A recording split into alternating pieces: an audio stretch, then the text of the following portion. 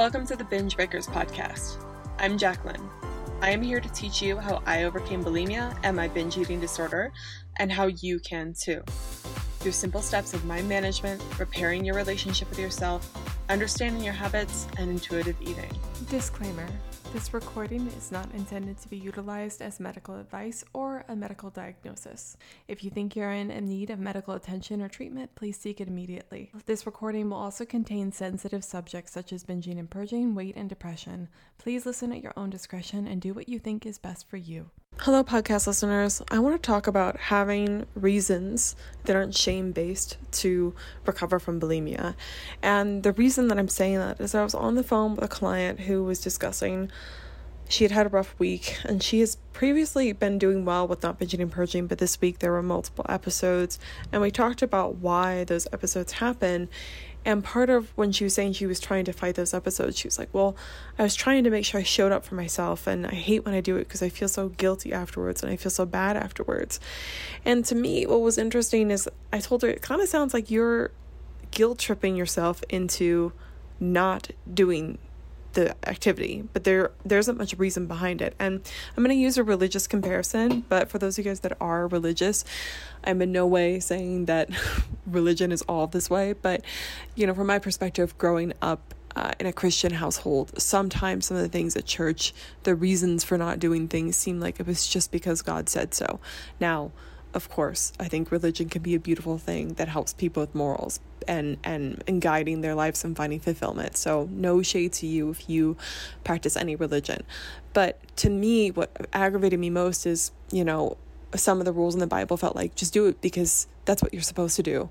And it didn't feel like a valid reason. It just felt like if you do this, you should be ashamed and you're going to hell and you should be burdened.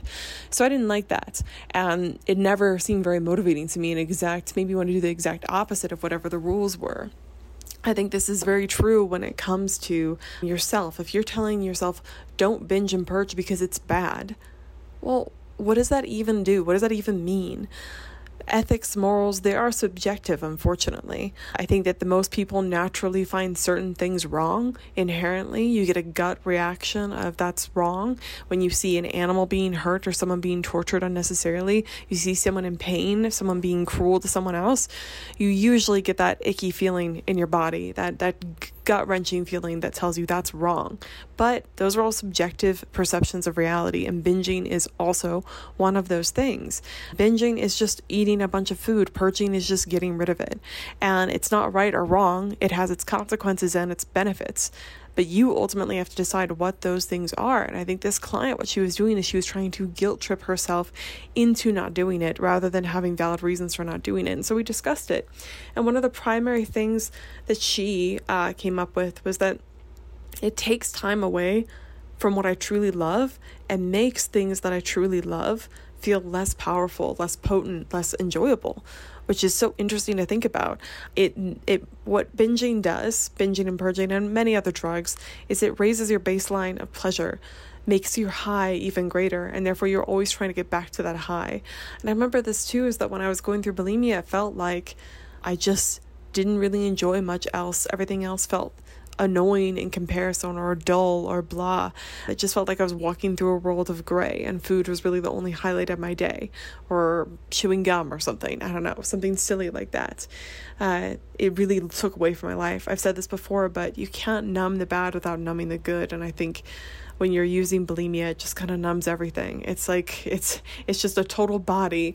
What is antiseptic? That's not the right term for it. A whole body numbing agent. I can't think of the word. Oh, that's so annoying. Whatever. We'll move on from it. You know what I'm talking about though. Oh, local anesthesia. I think that's what I'm talking about. No, I don't think that's right either. But anyway, it's really hard to numb the bad without numbing the good as well. Binging and purging is like taking a blunt swipe. For me, when I stopped binging and purging too, while I truly didn't want to, I had gotten over the fact that it was bad or good. I really didn't label it as that anymore. I just thought of it as smoking my cigarettes. It's whatever. It's something that I do. It's not ethically wrong. We're not going to go and tell the world about it, but we're cool with it. Whatever, fine. But taking away the drama and the shame and the guilt from me then made me more present when I was actually binging. And I realized it wasn't that good. It wasn't super enjoyable to eat food in a rapid manner, and food that I didn't really like, just food that I could find on sale that was cheap and bad for me. Sale bought pastries that were going bad soon or something like that, and junk food that wasn't really that great. And even if the food was great, I would eat it with the threat of purging, meaning I had to eat it quickly and I had to eat it in a manner that, knowing I was going to have to purge later, I had to eat it in specific order sometimes, all these stupid rules that I had.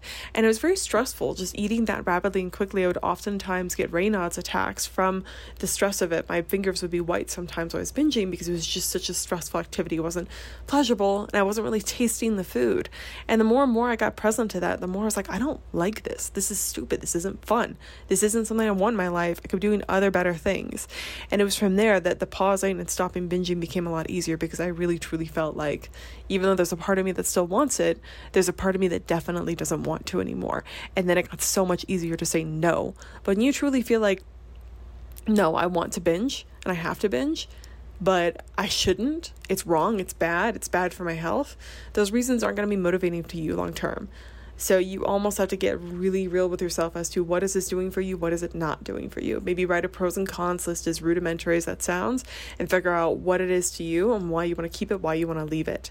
It just helps. Using shame tactics generally doesn't work well, especially if it's just with yourself, because then all you're going to do is push yourself, finally do it, and make all the justifications that you can, and then afterwards feel guilty and start this whole spiral again, which will probably lead you to more behaviors over time, rather than just owning it and be present with it. Also, I want to talk about, this is kind of a twofold podcast episode, but it came up on our group coaching call this Sunday, and I want to discuss it here with you guys, which is, we're not cartoon characters. So you might say, like, Jacqueline, but I want to and I don't want to at the same time. Then it comes down to you ultimately deciding what you want to go with. We have to moderate ourselves in so many different ways. I want to go on a big shopping spree and spend a whole bunch of money on clothes, but I don't do that, because I know it would be financially irresponsible for me. And even though those clothes would feel so good and I'd love all the cute new outfits I got and all those things, I don't do it because I know that looking at my bank account a month from now would screw me over, and I wouldn't feel very good about myself, and I'd be very stressed out, and I don't want to do that. So, and I don't feel like I'm restricting myself or feeling bad about that. I just know that it just wouldn't end up, the pros of getting new clothing, like a bunch of new clothes right now, going on a hardcore shopping spree, would not outweigh the cons that I'd feel later on. So I can feel good about saying no to myself in that decision. But a lot of times we treat ourselves as if we should be, I don't know, we should either want something or not want something. But binging is a complicated, almost addiction type based condition that you're going through. You can want it and not want it at the same time. And you ultimately have to be the one that understands both the reasons that you want it and don't want it and move forward. This client I talked to today about why she's not binging, her reasons, we also talked quite a lot about the reasons why she's still doing it. And with enough honesty and kind of asking questions, we came to the realization that she's still heavily holding on to not wanting to gain any weight and not allowing certain foods because she's fearing they're going to create weight gain, and then eventually giving into cravings because she knows that, well, if she purges, it doesn't matter anyway. So it makes this gateway for binging and purging.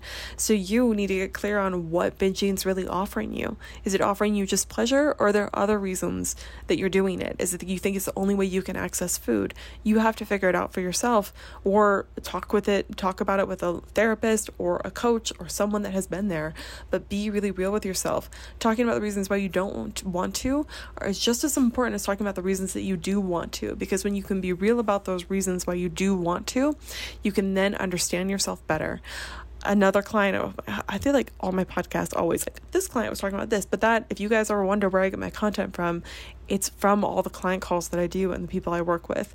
But this client was discussing, she's come such a long way. She worked with me for 3 months. She had already stopped binging and purging, but she was still having lots of thoughts about food and body, and some binging happening occasionally. And so she wanted to work with me for a short period on just changing those things. And we're coming up on our last 2 calls here. And she said, you know, what's interesting is finding out about why I was doing these things has changed my life so much and really helped me understand how to address myself, when you understand why you're doing something, why you want to do something, it makes it so much easier to alter your behavior because you truly understand yourself. And she said something else which was kind of interesting. She said, when I stopped binging, I had no idea what process I was beginning. Like, stopping binging and purging is just the beginning.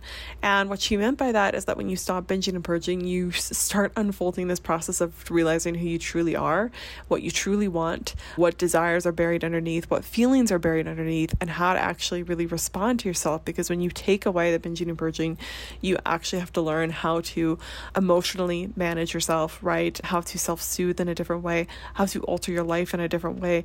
You just have to change, really. And she said, it's almost stupid to think a year ago when I was starting this process that I thought, oh, I just have to stop binging and purging. It was so much bigger than that. So anyway, this podcast has been all over the place. I just thought it would be important to talk about, though, is that you're not a cartoon character. You are a multifaceted, multi-desired being who have different wants and wants. You can want something, not want something at the same time. However, it's crucial that you understand why you want it and why you don't want it. And you can't just shame yourself into not doing something. You have to have practical reasons why you don't want to, and they need to come from you. They can't sound like they're copied and pasted off the NEDA.org website or any other eating dissociation website or what your mom told you when you were 15. It has to be for you and for you alone. And if you don't want to stop binging and purging, you need to get clear on the reasons why, and you need to be honest about those reasons every single time. I find sometimes when people don't want to change, what's far better for them isn't to keep pushing them, but to be real on why they don't want to, and then let them go live their lives like that for a little while and see if they really truly want it. Because I find when you truly live the way you say that you want to, and you actually like make a decision and you're like, no, we're going for it, then you truly see, oh, this is what I wanted, or no, this is actually not what I want. This line of thinking is not working for me anymore. I was wrong. And you won't truly know that until you're fully transparent and you try practicing it. So that's my podcast episode for you. It's short and sweet because this week, I am going to the Pause Retreat. I talked about this in the private podcast too, but as you're listening to this, I am in Mexico right now at Ocho's Retreat Center with a few clients. Only a few clients are coming. It's really small, which is totally fine, but I think we're all going to have a good time, and I'm looking forward to this retreat center, this retreat experience for a few reasons. One, I think the people that are going, they're going to benefit greatly from this because it's going to be highly customized and tailored to them, and we're really going to focus on keeping food down and being safe with food and moving through the uncomfortable feelings that come up when they have food, right? And also truly identifying who they are without bulimia in their life and doing it in such a safe, peaceful, kind, loving environment and exposing themselves to different types of foods and those things. So that's going to be great. But then two, it's going to be so quiet. We're going to have a lot of journal and reflection time. We're going to have a lot of deep conversations. And I feel like while it's going to be transformative for my clients, I think it's going to help me too. There have been a lot of things going on in my life lately. This year has been such a transformative year. Like, so many different things have happened, but things are kind of coming to a head again, and like new things have come to light that are forcing me to kind of make changes. And I think that the space and time in a beautiful place like Ocho's Retreat Center in Zampacho, Mexico, it's really going to help me be able to make those decisions with clarity and change my life and really identify who I want to be. I think that something I've been doing this for 3 years now, and I'm coming to a point where I love what I do, but I think I need to make some changes to it as well, and pivot and try new things and kind of spread my wings a little bit into new territory. And I've been avoiding that. I'm not sure, but I think this will help me make those decisions and fully, truly embrace that. And also, there's nothing like being with clients in person. I've got the privilege to meet a few clients in person now, and every single time it's taught me a lot as well. So anyway, I'm going to stop rambling. I was just asked on Instagram today if I'm taking new clients. I am taking on new clients. We won't be able to start till August, and I guess it's August when you're listening to this, but the second week of August or the third week of August. But if you would like to work with me, book a consult now. We'll discuss whether or not we're a good fit. I'll answer any of your questions, and I can also offer you a little bit of help on the call. And then if we're a good fit, we'll get started. We'll book dates to meet weekly, and yeah, we'll start tackling bulimia together and binge eating together. So if you're interested in that, you can go there, and some changes are coming to the bulimia breakup recovery program as well. I can't announce anything yet, but they are happening soon. So I hope you guys look forward to that. Hope you have a wonderful weekend, and I hope you found this podcast helpful. Have a good day. Never give up on yourself.